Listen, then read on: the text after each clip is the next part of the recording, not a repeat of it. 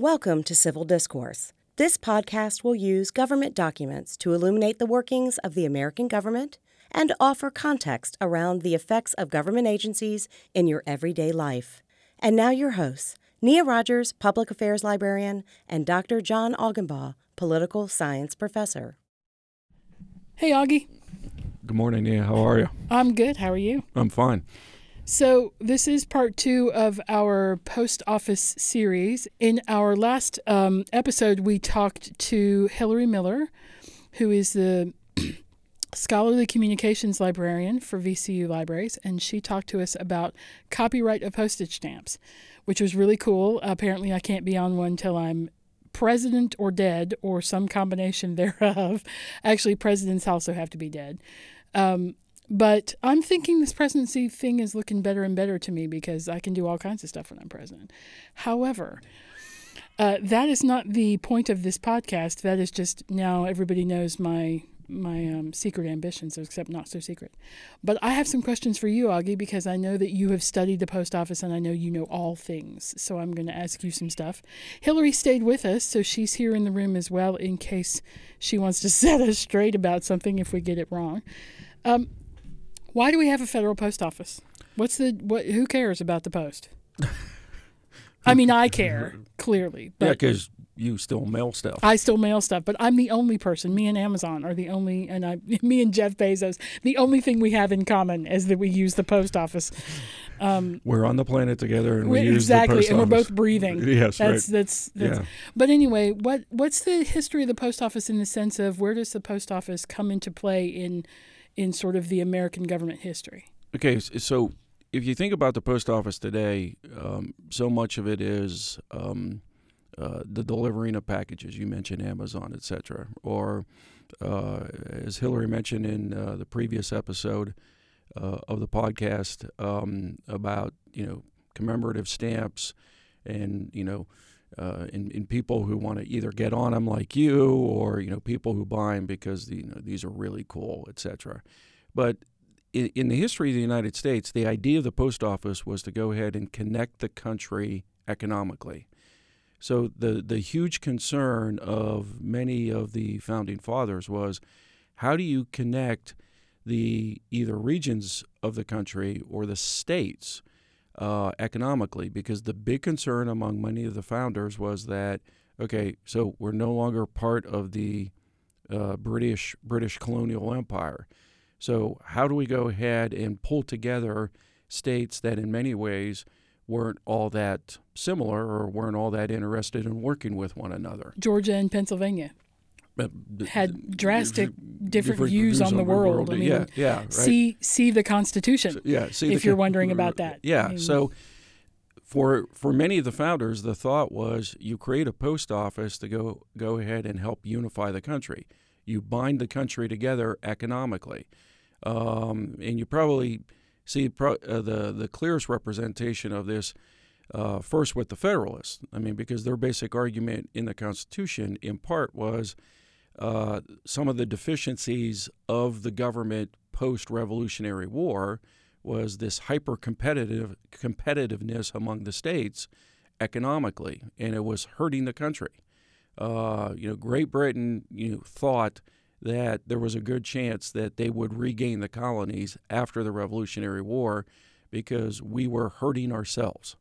The French were waiting. Okay. So we have vultures offshore just right. waiting for us to fail. Oh, of course. And revolution often fails. Yes. Right? Like yes. It regularly fails more than it actually works. And then you have countries who wait to step in. Yeah, who pick up the pieces afterwards and say, hey, we're going to bring order to the chaos that was created by the revolution. So the idea behind the post office was, if you mentioned Georgia and Pennsylvania, so hypothetically, if Georgia farmers grow something and Pennsylvanians want whatever they have grown, whether it be, peanuts or cotton or whatever the case may be, well, how do you get that good to the consumers in Pennsylvania? You don't hop in your truck and drive there. Yeah, because okay. because in 18th century, America, our transportation system was basically, in many ways, non-existent, right? I mean, other than, waterways, how were you going to get, goods from one place to the next?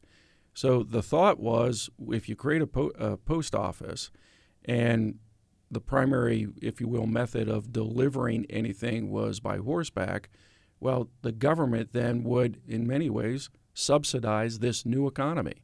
I mean, if you think about capitalism was the new economy in the 18th century. So that was the primary logic behind the post office. It wasn't so that you could go ahead and, talk to grandma, okay? Let's send grandma. Although that's a nice side benefit. Yes, right? Is that it allowed people to move further away from their families.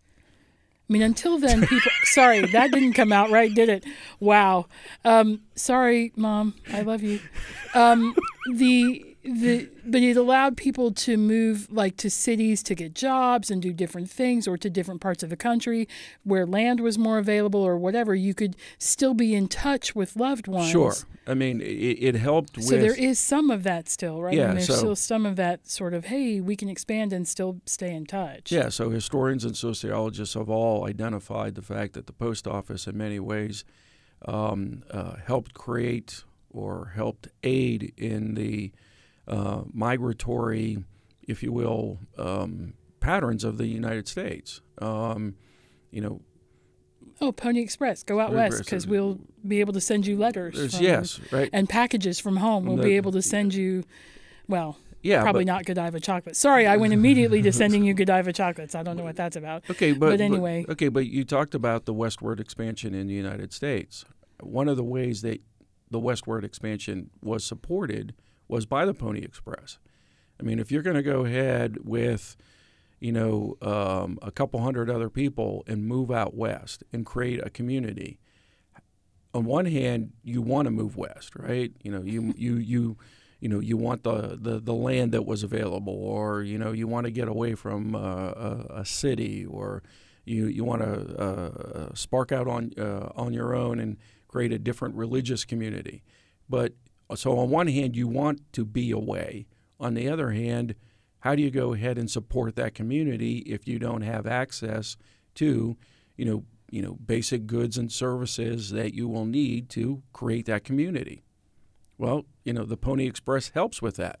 And the government made an affirmative, if you will, obligation by creating the post office. That was one of the initial cabinet positions, which, Postmaster General, and we still have that position today. I know, I'm eyeing it. Yeah. Right. I'm eyeing it on my way to the White House, because I'm Postmaster General. Right. I would like being a general without actually having to serve in the military, in the armed forces. Because it would be, I'm probably less likely to get killed being Postmaster General than I'm any other kind of general. You have spoken in previous podcasts your desire to run the Department of Defense, which is populated with a whole bunch of generals.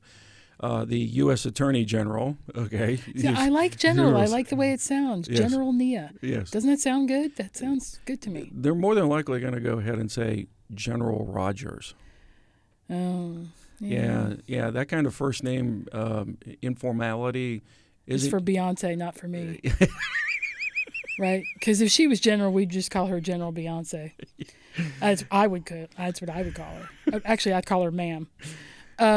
Okay. So you have the post office as this connective thing, which it sounds to me like that never changed, because I remember hearing about my grandmother getting the Sears catalog, sure. Right? Which was, you ordered things through the Sears catalog, which was by mail. You ordered by mail shoes, and you ordered all kinds of stuff. I mean, the stuff you couldn't make or grow for yourself. And I grew up in rural North Carolina, and she grew up in rural Virginia.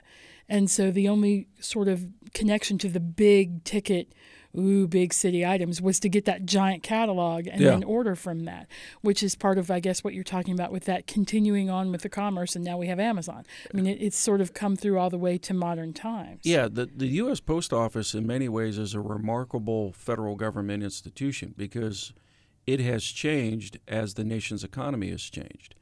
So when it was first created, you're talking about a largely agrarian-based economy in the United States. with it 97% farmers or something. Right? Yeah. And now it's like exactly the reverse. There's like 3% farmers. Yeah. But then when industrialization hit, right? So many thought that the U.S. Post Office would kind of sort of lose its value because when industrialization hit, you began to see a change in the transportation system of the country. So instead of bridges and canals over waterways, and instead of the use of horseback and carriages, you saw the rise of railroads. So many thought that the U.S. Postal Service may not have as much of a need. There wouldn't be as much of a need. But the remarkable thing is the change in the transportation system made it easier for the post office to go ahead and do its work. So it was, faster to go ahead and deliver mail. It was, and again, the post office, in some ways, made calculated decisions in regards to these changes in the transportation system. So the post office, as transportation changed, so did it. And then think about automobiles, right? I mean, even today, postal trucks. There you go, right?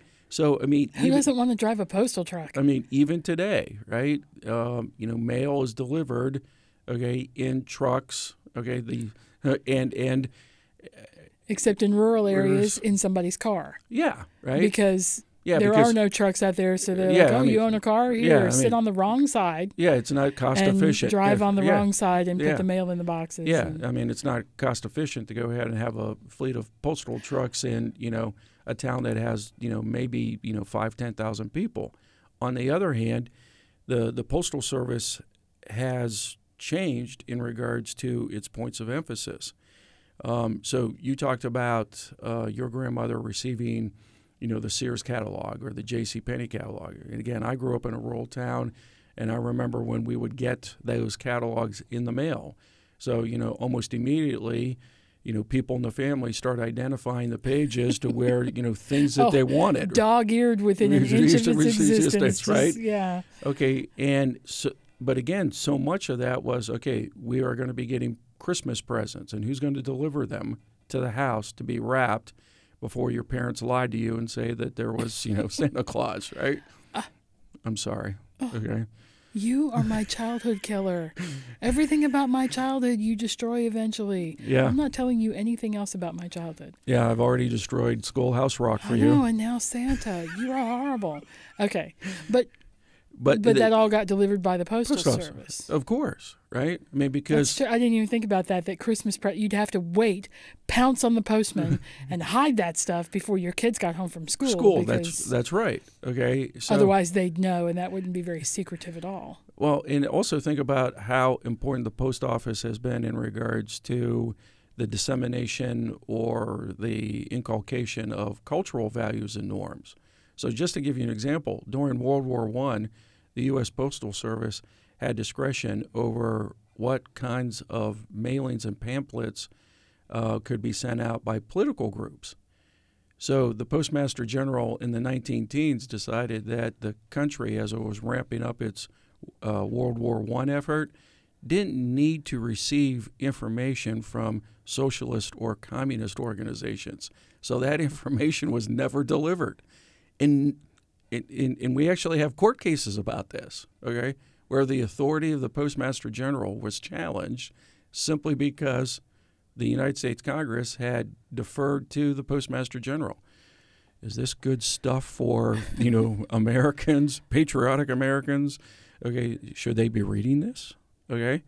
Well, and then later you get porn, right? Porn being sent across state lines turned into huge court cases with whether the post office should be delivering that or can they refuse to deliver that and not if it's paid for and if it's wrapped properly and all that. I mean, as long as it's not wrapped in, as long as it's not openly available. Exhibited, right? I mean, because, thank you, exhibited. Yeah, because there's actually but if you get it in a brown paper wrapping, that's how male members of my family in childhood got the Playboy, was that it came, seriously, it came wrapped in a round, brown paper bag kind of thing. And that was a regulation of the United States Postal Service, Okay, and makes sense. I mean, okay. that would, for some carriers, that would be really offensive to see and the covers or the insides of those magazines. So that makes sense to me. I mean, especially in the rural South, we had a very nice, slightly older lady who delivered our mail for years. I don't think she would have cared for that very much at all if she had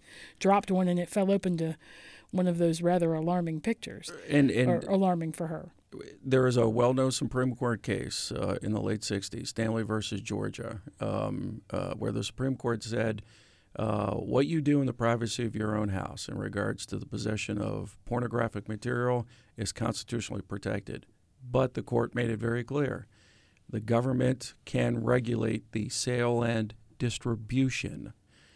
Okay. Oh, and post office would be distribution. And there's, the post office dashed clever of the court. Yes. It's like the Supremes know what they're doing. Well, it does create a bizarre... Quite a bit of the time. Well, it creates a kind of sort of bizarre dichotomy, which my students, when we deal with that case in class, always point out. So it can be illegal to go ahead and go out and buy it or have it mailed. But once you get it into your house...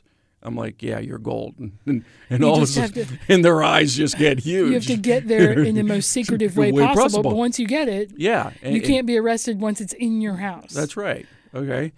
But, I mean, think about all That's ridiculous. It is ridiculous. Okay. In case anybody was wondering. Okay. But again, it speaks to the impact in the authority that the post office has, and it has had throughout our country's history in major segments of American life, from the rise of the economy or new economies, or making sure economies do work, to expounding cultural values, norms, etc. I mean, because for the longest time, people didn't buy stuff online. Okay, for you younger listeners. Okay. Yes, there was a time before the internet, right, where you couldn't just go on Amazon and buy one of those and 3 of these and 7 of these in different colors. I mean, that's okay. And people now say, "I'll just get it on Amazon," and I do have a brief moment where I think, remember when you had to work for that? Remember when you had to actually go to 3 or 4 stores and try to find it? Yeah, I mean, because you basically had 2 choices. Okay, either you went to a physical bricks and mortar store, okay, and bought something, or you, ordered it from a catalog. Right, and you got whatever the catalog had. Yeah, that's right. There wasn't 17 different. Yes. Colors of it, and there weren't 45 different brands of it. There was that. You get that. And if you didn't live in a big city that would have many stores that you could possibly visit, what you were left with was the mail order catalog. So you received a lot, you purchased a lot of things in the mail. And again, for our listeners who, born and raised in big cities, you're like, what are they talking about? Okay, do you understand? Even now in Montana, people get their drugs. Like they order from online pharmacies. Yes. And that's delivered by the post office. Yeah. So these are people who live in these small towns. I shouldn't say just Montana. It's small towns all over the nation. Sorry, I'm not picking on Montana. Montana's lovely. Big sky. There's a big sky everywhere, but whatever. Apparently it's really big in Montana. But they order those drugs. That's the only way they can get them delivered because they don't have a pharmacy, they don't have a hospital, they don't have a clinic, and that's life altering. If the post office didn't deliver that stuff. And again, this speaks to why we still have a post office today, right? Because one of the arguments for getting rid of the post office, and you see this arise post World War II. The nation's economy expands, booms, etc., right? Many people argued, well, we have plenty of private sector competitors who deliver packages, goods, etc., right? So, FedEx, DHL, UPS, etc. So, why do we have... Those are the 3 big ones, but there's a bunch of others. Why do we still have a postal service, right? Well, in part because the Postal Service is obligated to go ahead and deliver mail to all parts of the country. I mean, that's part of their Right. That's part of their charge. UPS wouldn't make money delivering to some tiny town in rural Arkansas and when they're just delivering to 2 people. that's right. They wouldn't make enough money so the market would say, well, then we're just not going to deliver to that place. That's right. And that means those people wouldn't get whatever it is they're having delivered, which if you're not getting the latest shoes is fine. But if you're not getting, your drugs for your blood pressure or whatever else is that you're getting, that's a big deal. That's Yes. Okay. And so when the movement occurred to make the United States Postal Service a government corporation, and Hillary mentioned this in the previous podcast, the United States Postal Service is what's known as a government corporation. Is that what happened in 78? Or did that happen before that? Yeah, roughly, yeah. Okay, so that's that's the copyright switch is when it becomes its own corporation? Yeah, okay. Okay. So when it becomes, the government has this type of agency, okay? And again, it's not in the Constitution. So, I mean, if you looked anywhere in the Constitution, it'd be like, where's this government corporation status? It doesn't exist, right? I mean, it's like an independent regulatory commission. There's no mention of an independent regulatory commission like the Food and Drug Administration in the Constitution, right? We've kind of sort of created it to fit the needs of modern times, right? So we have government corporations. In addition to the United States Postal Service, we have things like Amtrak, right? I mean, why do we have Amtrak? Well, in part because the private sector doesn't have passenger rail lines that many people in the country want or need. So the government steps in and says, okay, we're going to do this. But we don't want to provide it ourselves. So we create a corporation. Okay, the government's created a corporation to still meet this need. So the post office is in that kind of sort of nebulous category. It's a government corporation. It is tasked with raising its own revenue by and large and to cover all of its expenditures. The post office, the Postal Service can't go to Congress and say, hey, we ran a deficit of $350 million. Can you all help us out? No. Can you throw some change my way? Right, yeah, hey, right. man, shake one of those cups. Yeah, right. Brother, can you spare a dime? No, they can't go to Congress and make that kind of claim. So they. Well, apparently, though, they can sell. Okay. They can sell stamps for billions and then have to pay millions because they jack that up. But okay, so see earlier podcast. Yeah, right. So if you look at the revenue stream of the United States Postal Service, right? So you got stamps, and as Hillary mentioned in the previous podcast, stamps by and large just cover the post office's costs of delivering mail. Do all pieces of mail need a stamp? No, because there are categories of mail. So, you have Category 2, Category 3, and I can't remember what category junk mail's in, right? But businesses use it as advertising because it is cheaper for them in many ways to send out the junk mail than it is to pay for advertising in other media or other fora, right? So it may be cheaper for them to go ahead and send out a bulk mailing than it is to buy advertising time on a TV network, a local TV network, or to buy advertising on Facebook or a radio station or radio program. So and almost all of that also involves a coupon, right? Because it gets you in the building yes. under the theory that once you're there, you'll buy other stuff or you'll spend more money than the coupon is worth. And again, it's relatively cheap for them to send, right? Because that's done by weight, isn't it? Yes. Like I bring 400 tons of this mailer, and you put it in everybody's mailbox, and 3/4 of them get thrown away, but 1/4 of them draws people into the store. Yeah, because there are still people who will go ahead and open every single piece of junk mail, ever fly. Do not look at me with judgy eyes. Do not look at me with your judgy eyes. Every flyer. Yes, okay, yes. Cetera, right? What if it's interesting? Yeah. You never know. You never know, right? How is it that members of Congress don't have to pay for their mail? What's up with that? Well, it's called the franking privilege. Okay. Franking? Yes. Tell me that's a person.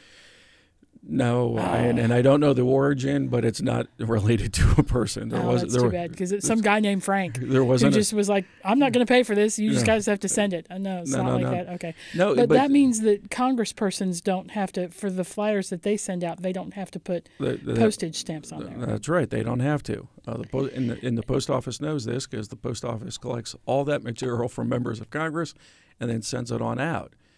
But interestingly, members of Congress have decreased their use of franking privilege, because they recognize that many American voters today don't pay attention to that kind of stuff. I know. I see your judgy eyes.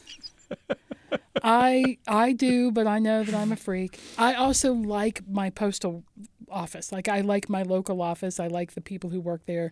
They're very nice. They're very friendly. They're very helpful. So I have a very positive view of Post, which I know is mutantly strange. Well, we will get to physical post offices in just a moment. There's like one last point that I wanted to go ahead and make about the modern United States Postal Service, right?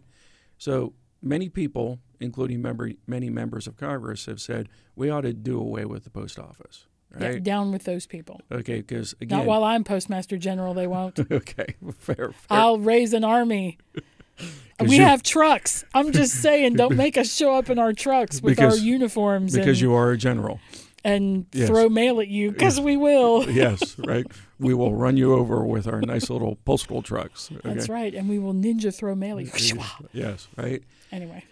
And again, the argument is, why replicate what already exists in the private sector?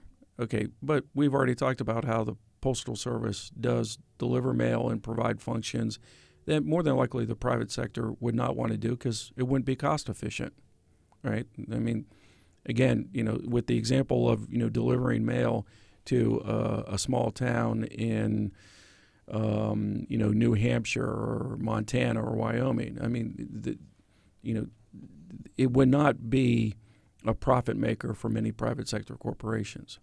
So the United States Postal Service today is, like any corporation, supposed to make money. And we hear every year that the post office is in the red. Yes, the post office runs a deficit, okay, which apparently Amazon did for the first 15 years of its existence. So you can do that as a corporation, but it seems like it's getting a little long in the tooth for the post office to continue having done it, since that's been, okay, but if I'm doing the math right, 40 years. Okay, but here's the deal. With the post office, the reason why it looks like it's running a deficit is because the United States Postal Service is the only corporation in the United States that is required by federal law to have enough money on hand to cover current and future pension liabilities. It's the only corporation. And they can't cancel their employees' pension. No, I need to be Postmaster General. That is job security right there. But I see. So a lot of their money, a lot of their profit goes back into that then, because 75 years is a long time. Or and it's a huge service. I mean, there's a lot of people who work there. On paper, it looks like the post office or the Postal Service is running a huge deficit. In reality, more than likely, and again, discussed in the previous podcast, we really don't know, because like any corporation, they have broad categories of revenue streams and expenditure streams. So we don't actually have that good of a handle on, okay, is the post office making money or not making money in a given fiscal year? We generally know that more Americans are not mailing stuff. So demand for stamps, with the exception of commemorative stamps, is not generating as much money. So the the Postal Service has become quite competitive in regards to delivering packages, and they will cut deals with online vendors like Amazon, etc., where many of those operations, many of those individual transactions don't make a lot of money, but they want the contract. They want Amazon to use them. Okay. Well, because in the aggregate they do make money. Okay. But the individual transaction. So, if Nia, you go ahead and buy, 3 or 4 books on Amazon, and you want to buy next week, more than likely the U.S. Postal Service isn't going to make a lot of money on you. But if 500,000, Americans do what you just did, okay, more than likely the United States Postal Service is going to start making money, right? Because their contract with Amazon is based on volume. The number of transactions plus the volume of the goods actually being delivered to people's houses. Well, and if Amazon was, again, delivering to small towns in Arkansas, they would by necessity have to charge more for those things, or they would lose money. Exactly. Yeah. And one of their deals is that they don't charge that much money for their stuff, right? So your $1.50 T-shirt, if you live in a certain part of the nation, becomes a $5 T-shirt. You won't buy from Amazon, but if it stays at $1.50, no matter where it's being delivered, then it's in Amazon's best interest to have that contract with somebody who's going to go there anyway because they're mandated by the federal government to go there. So when, for instance, you have the choice of enrolling in Amazon Prime, and if you do Amazon Prime, then almost all your shipping becomes what? Free, right? Well, how does that make sense for Amazon? It only makes sense for Amazon if they go ahead and work out a deal with companies that deliver packages, okay, in regards to volume of and location, cost, etc. And that's because if they deliver 500 packages to the same apartment building, that's right. That didn't cost very much money, relatively speaking, because you still have one carrier, one truck, whatever. And you think about the fact that the United States Postal Service is mandated by Congress to deliver mail in every town, every community. Okay, UPS, the other private sectors, vendors, companies.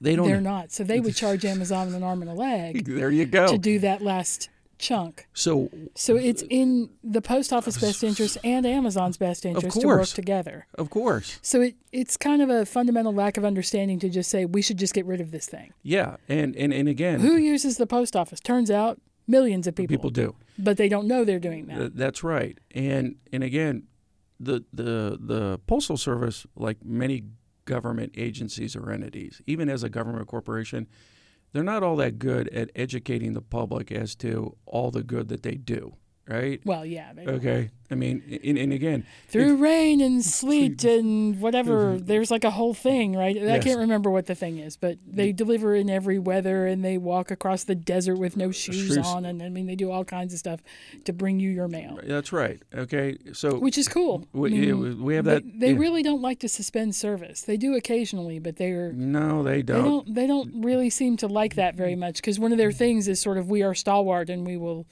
deliver this to you wherever you are. You're hanging off the side of a cliff, we'll be down in a minute.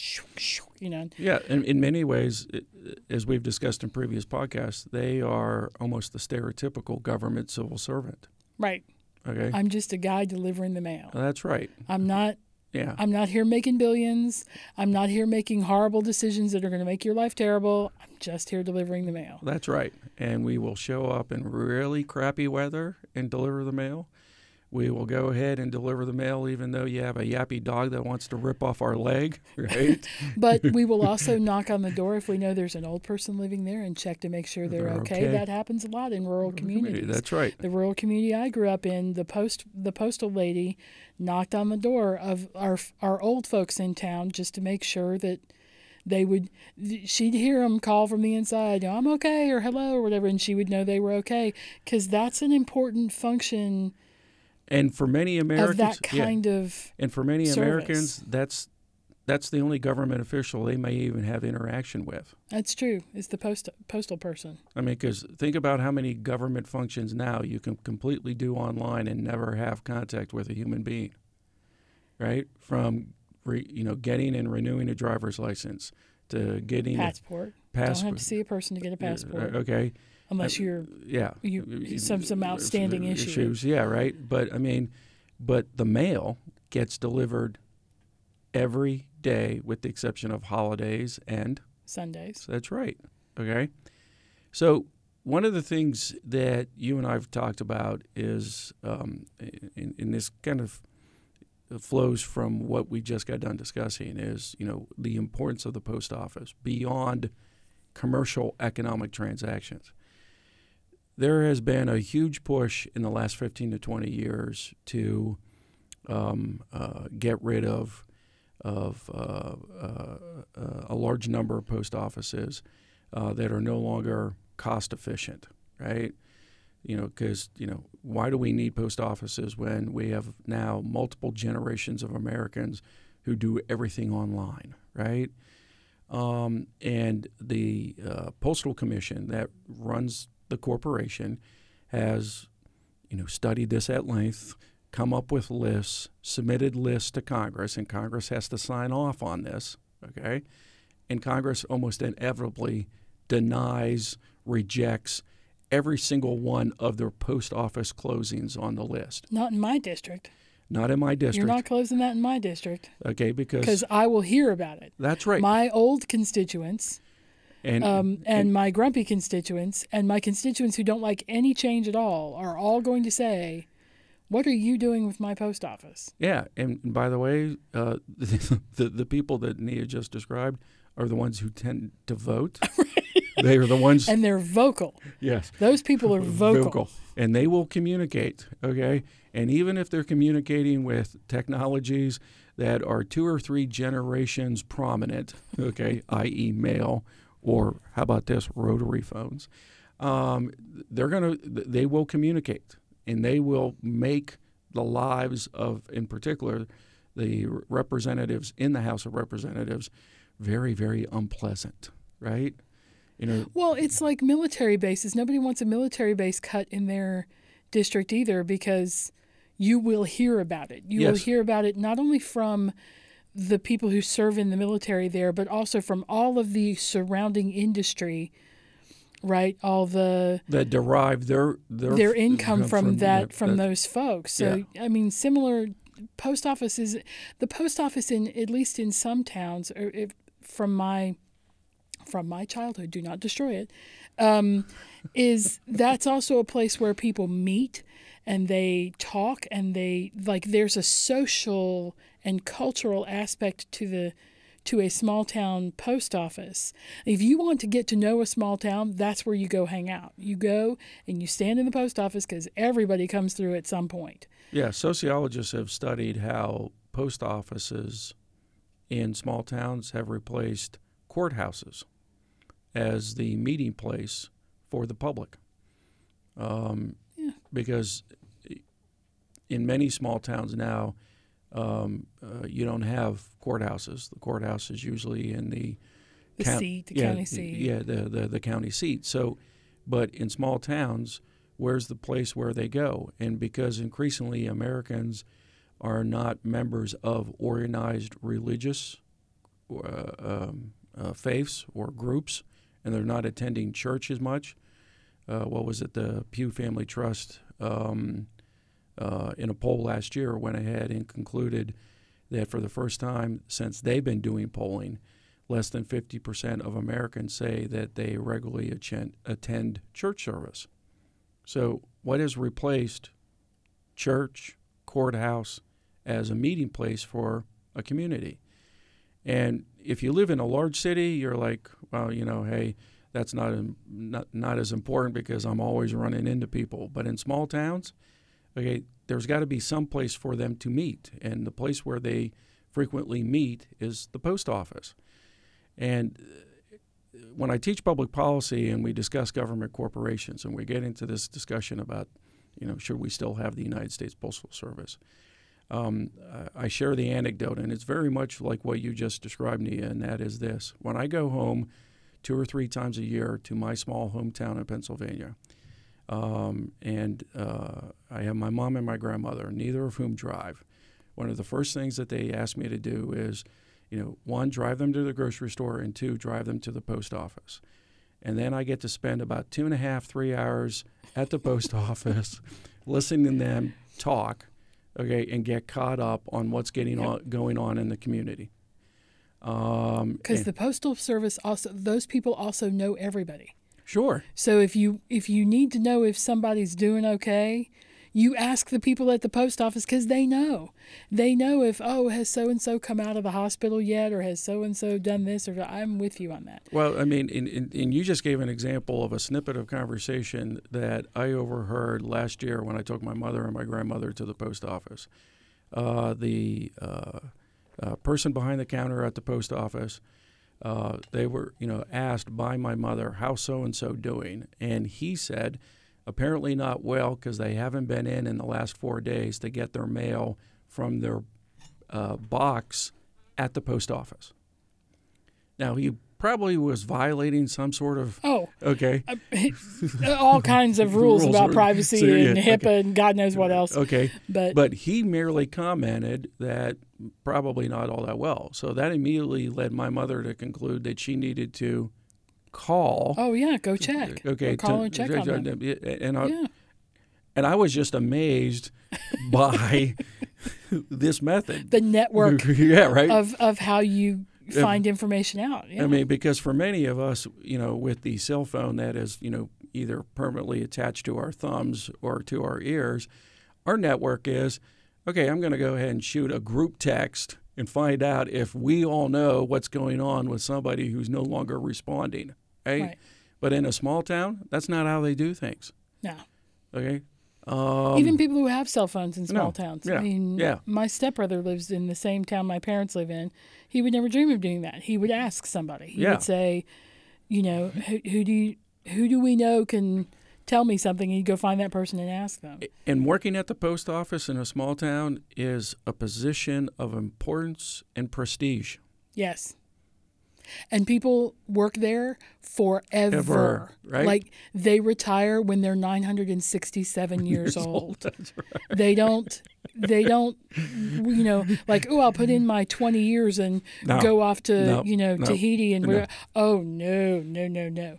They have been at the post office since they were 22 or 23, and they're 90, and they're just now retiring because that's... Yeah, it's the hub of a town, but you're right. There's also prestige, and it used to be that you had to take the civil servant's exam. I assume you still do. You still do. And so there's a certain intellectual level that's respected. There's a certain just that you are a government official. You are doing the government's work, and I think local people tend to have a respect for that. And in the previous podcast.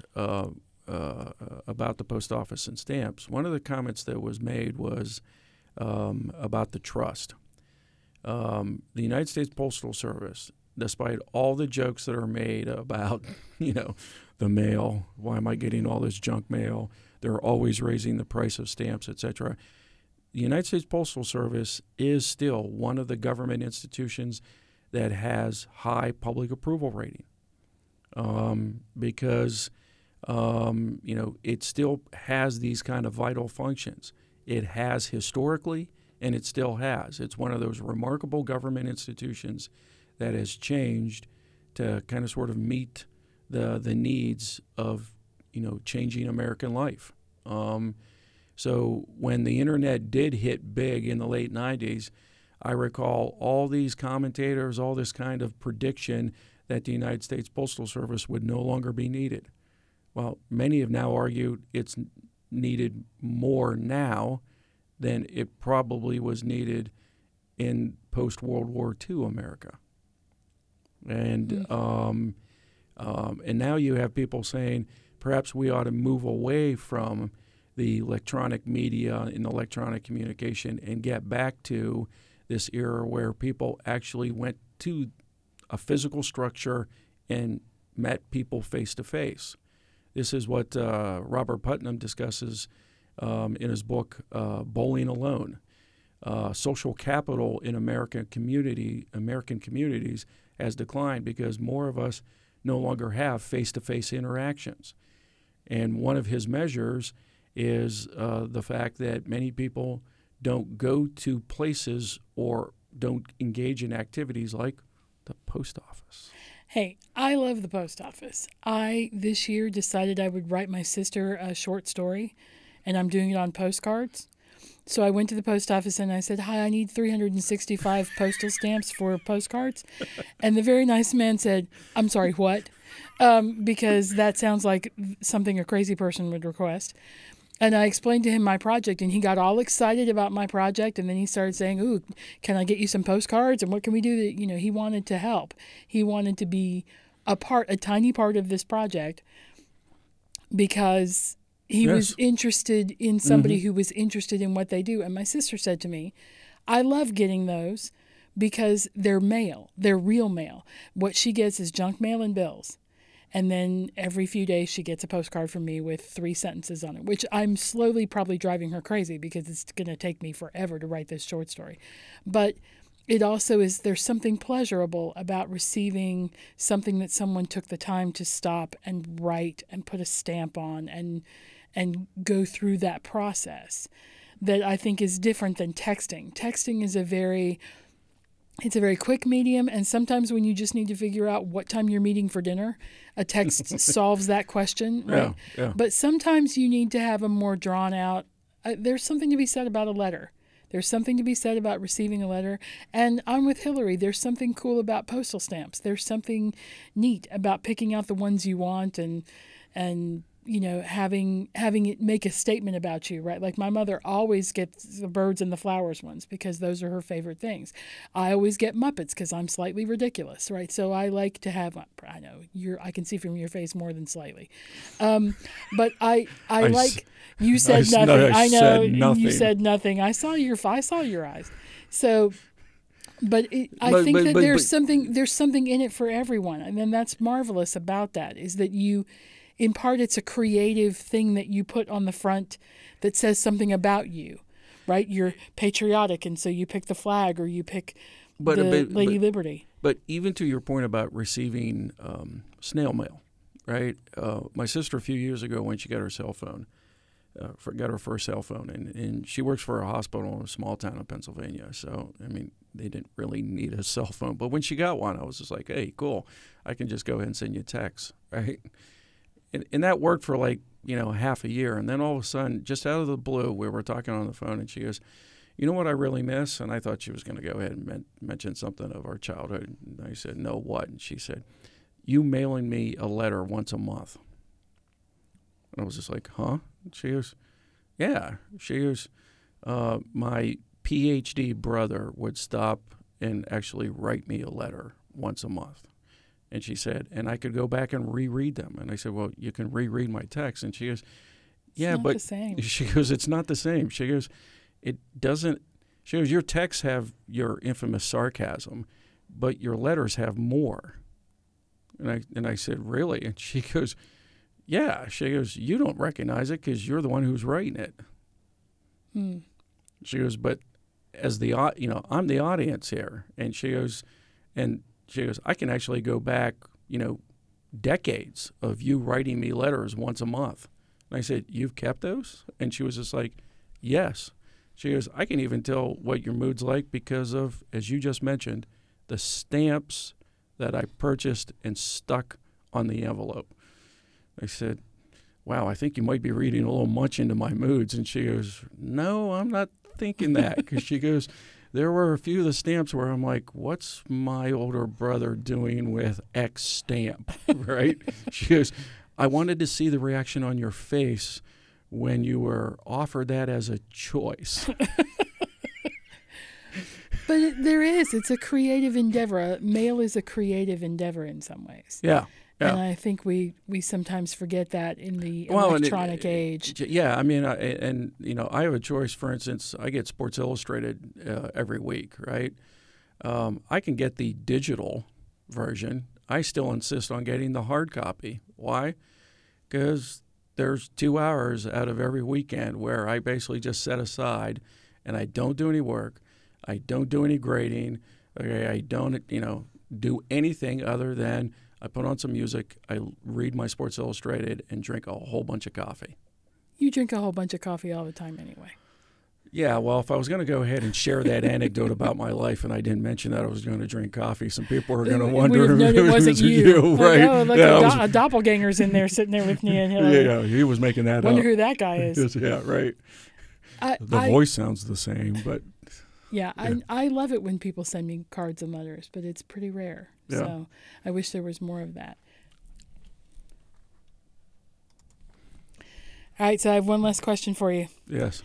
So when I'm Postmaster General, Yes. I'm going to name all the post offices after myself. No, you're not. I'm not. I'm not really, because that would be silly.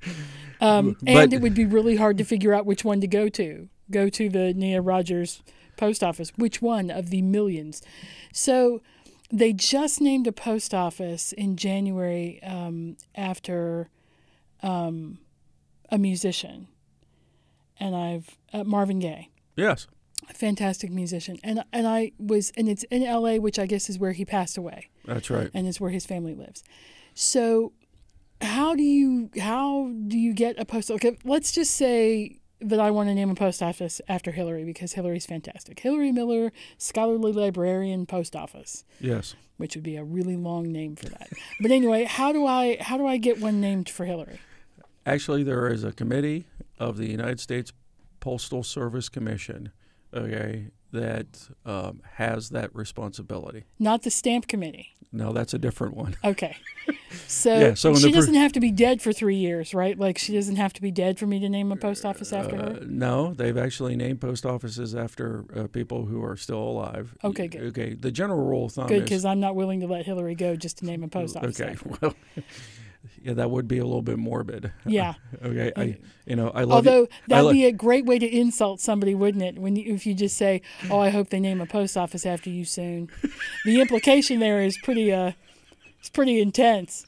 And then people will walk away going, "Thanks," and then they'll think about it and go, "Hey, wait a minute." Sorry. That would just be, if you're going to think about ways to insult people without really doing it, like if you're a passive-aggressive insulter, that would be one way to go about it. But anyway. It sounds like you might have some experience as being slightly passive-aggressive insulter. Yeah. Okay. Yeah, no, not me. Pshaw. Yeah. See earlier note about putt-putt. Yeah, so... Basically, it's a committee that has rules and regulations, just like the commemorative stamp committee. Okay. And the basic idea, the committee first arose in part when the country's population began to explode. So the most recent round was post World War II. We just had a huge explosion of the American population. You have migration of people, right? So, we're building new post offices. So, are we going to name them? Because in some small communities, they just have a number. Right. They don't have a name, right? And the numbering system does not seem to be logical. I think it's just in order of when they're built. That's right. Because you can have two towns with post offices near each other, and they have vastly different numbers. Yes. Okay, so it's not like area codes where they go in certain chunks. And usually what happens is a member of Congress, either a House of Representative or a senator from a state, makes a request to the committee.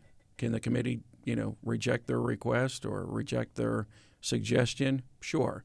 Also remember, you got to be a little careful about that if you're the United States Postal Commission, because your status. Because we're going to put air quotes around independent corporation, right? Right, like okay. Yeah. Right. Okay. So you want to get along with Congress because it behooves you to get along with Congress. That's what I think we've discussed earlier with almost every agency. Yeah, it's just better to get along than not get along. Yeah, for various reasons. Cooperation does make the government work. Yes. Right. Mostly. Yeah. And when you have less of it, now you've given... It works less. Yeah. You give people in positions of authority to go ahead and say, yeah, I'm not going to help them out. Okay? I don't like that person. And we don't like that institution anymore. They told me they hoped I got a postage stamp soon. Yeah. I don't like her anymore. Yeah, right? So do I have to prove that Hillary's a good person? Are they generally named after... somebody who's local to the spot who did a awesome thing, or is it... usually it's named after either somebody from that community or somebody from that state. So there's a small town in Pennsylvania that's got the Jimmy Stewart post office. Oh, right. That's awesome. I think it's located near Indiana, Pennsylvania, where Jimmy Stewart was born. Okay. Now that's a no-brainer, right? Because Jimmy Stewart. Yeah, no offense, Hillary, but you're no Jimmy Stewart. Right, okay. She's smiling. That's good. She didn't take. Do my Jimmy Stewart impression right now. Yeah, you might want to skip the Jimmy Stewart impression. But I do like that you're smiling about that. We have, by the way, listeners, we've reserved an entire future episode where the three of us will just do our favorite, best impersonations. You're not going to want to miss that episode. Yeah. I can't think of one person I can impersonate besides myself. Anyway, I'll have to give that some thought. This is Augie as a nice person. Oh, well, if we're going to do that, this is Nia as a non-ridiculous person. This is what the podcast sounds like when I'm being serious. Oh, hey, maybe we could do... I can't, Rod, that didn't even sound serious. That just sounded could we weird. do an entire podcast like in British accents? Oh, my gosh. Can we do one while we do Silly Walks? Because that would be awesome if we could do a Silly Walks... the Ministry of Silly Walks from Monty Python. I am familiar with it. I was just making sure. Okay, I was just running that through my head. I don't know how we do that in an audio thing. But yeah. So, but anyways. If anybody could figure it out, it'd be John Cleese. We should invite him on. That'd be great. If he's listening to this, we'd love to have you on. So you're gonna toss Hillary and me aside for John Cleese. Oh, heck yeah. If he would come do the podcast. Who are you guys? I see where we stand here. Just below John Cleese. He's the only one I'd toss you over for.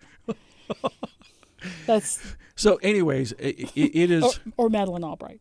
I'd toss you over for Madeleine Albright. Really? Yeah, she's awesome. All right. I'd love to ask her all kinds of questions. I'd like to ask any Secretary of State all kinds of questions. I find that whole thing fascinating. But that has nothing to do with naming a post office. Unless we're going to name one after Madeleine Albright, in which case I'm all in. Yeah, we haven't had one named after her yet. Okay. But we should. Yeah. Because she's awesome. Yeah. The naming process is much like the deliberative process in regards to commemorative stamps. And that is, we don't have the requirement that the person has to be dead. Okay, but that's generally the norm. There's a fair amount of research that goes into it. The naming of post offices, much like the selection of commemorative stamps, has become much more diverse. So you see people like Marvin Gaye. I mean, let's face it. As recently as the 1980s, you're not going to see a post office named after an African-American rhythm and blues singer.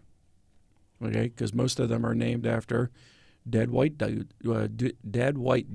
Okay, and a few dead white ladies. Yeah, but generally speaking, not persons of color. No. Okay. Not particularly diverse, not a whole lot of women, not a whole lot of... And also understand, too, that in a lot of communities, it's not much of an interest to name a post office after somebody, right? Well, the nice thing is those seem to go through Congress pretty quickly. Oh, yes, they do. Because nobody seems to object. No, you can't name that after Hillary Miller. She's a terrible person. I mean, they don't... First of all, I guess you wouldn't put somebody up who was a terrible person. Hillary's fabulous, so I wouldn't have any trouble with that. But you'd also have to be careful, I suppose. I mean, I assume that's why they get vetted. So that if there was if it turns out that Hillary kicks puppies on the weekends or whatever, you don't, do you? No, absolutely not. Oh, good. She's wonderful. Thank you. I'm glad to hear that you don't, because that makes me happy. But like if you so they vet you to make sure there's not something like that in your past, but then they seem to go through pretty quickly. When I watch C-SPAN, which I can see Hillary out of the corner of her eye judging me for saying watch C-SPAN, but you got to be careful, Hillary. But both of us watch C-SPAN. It's a known thing in this room. We are C-SPAN watchers. They seem to go through pretty quickly. They'll stand up and they make the announcement, and then they say something commemorative about the person. Yes, and then they, ta-da, there it is. And then I assume they go back to their district and they inaugurate the name. And if the person is already passed, they get family members to show up. And I mean, this is the kind of thing that falls into the category of pork barrel legislation, right? I'm bringing something home that's important to the community. I've either got, I convinced the Postal Commission to, build a post office here, or I've convinced the Congress to not get rid of this post office. And, by the way, I got the post office renamed for one of our famous sons or daughters. And And so, I mean, this is a win-win for like everybody, right? You know, a senator from California is not going to go ahead and say to a senator from Virginia, I can't understand why you just went ahead and named a post office in Giles County for so-and-so. Nobody cares, right? Or they don't care in California, right? It's not worth fighting about. But yeah, I mean, this is the kind of thing that, but again, it's important to the community, because if the community can go ahead and say, this is important, we want our senator to, you know, to get this post office named for this person, it has the potential to bring a community, you know, closer together. Yeah. And it's fun. Yeah. It's a fun thing to, I mean, it's a nice, pleasant way. Yes. To have ownership from the community over the post office, making something that seems very flat and not. Yeah, I mean, because the post office is by nature a sort of a bland. Right, like the post office is supposed to be sort of tapioca pudding, right? It's not supposed to startle you or be all sparkly, shiny. The Postal Commission does not spend a whole bunch of money on groundbreaking, avant-garde architecture for post offices. Not so much with that. Not so much with the you know. I mean, it's kind of sort of like the upside down pyramid kind of. It's kind of sort of like what the Postal Commission is willing to pay for copyright that will be the basis for a commemorative stamp.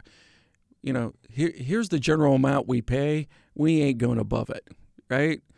So if you want more than that, then we're going somewhere else. Yeah, we're going someplace else. Exactly. You know, and likewise with the building of post offices, there's pretty much like 4 or 5 standard designs. I actually looked this up because I was just like, I've never been truly amazed by the architecture of any post office, right? Yeah, they don't look like the Smithsonian or the Supreme Court. They don't look like the Capitol. No. They don't look like any of those buildings. And in many instances, the post offices will find an existing government building that's already been built, that's already been in the inventory for the general services, either already owned by the federal government or owned by state and local government who wants to get rid of the building. And then they'll take it over. That's it. Yeah. Again, hey, we'll buy your building for $1, man. Yeah, the United States Postal Service, isn't going to go ahead and just awe us with the architecture of the buildings, right? Again, they don't have to. Right. Because if you think about their purpose historically, they were designed to go ahead and bring people together through, economic, commercial. It's like John Marshall said in Gibbons versus Ogden. Commerce is a way of communicating with one another, and the post office has always facilitated that. And we sometimes forget about how the United States Postal Service has done that throughout our country's history. They've allowed us, they've given us a structure or a system to communicate with one another. And that's a pretty darn good thing as far as I'm concerned in a country that is as big as the United States is geographically, but also in terms of population. Yeah, it serves our diversity well. It's a fabulous thing. And we come back to what we always come back to, which is there will be links to some of the material that Hillary found about stamps and their copyright, and there'll be links to a couple of the cases that Augie mentioned in case you want to read up about what postmaster generals have been allowed to do and not allowed to do over the years, because that's fascinating. And we thank you for listening.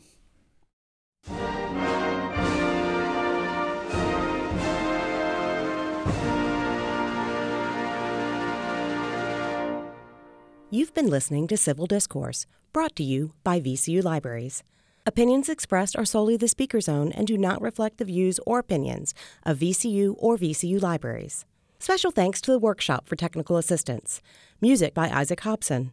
Find more information at guides.library.vcu.edu/discourse. As always, no documents were harmed in the making of this podcast.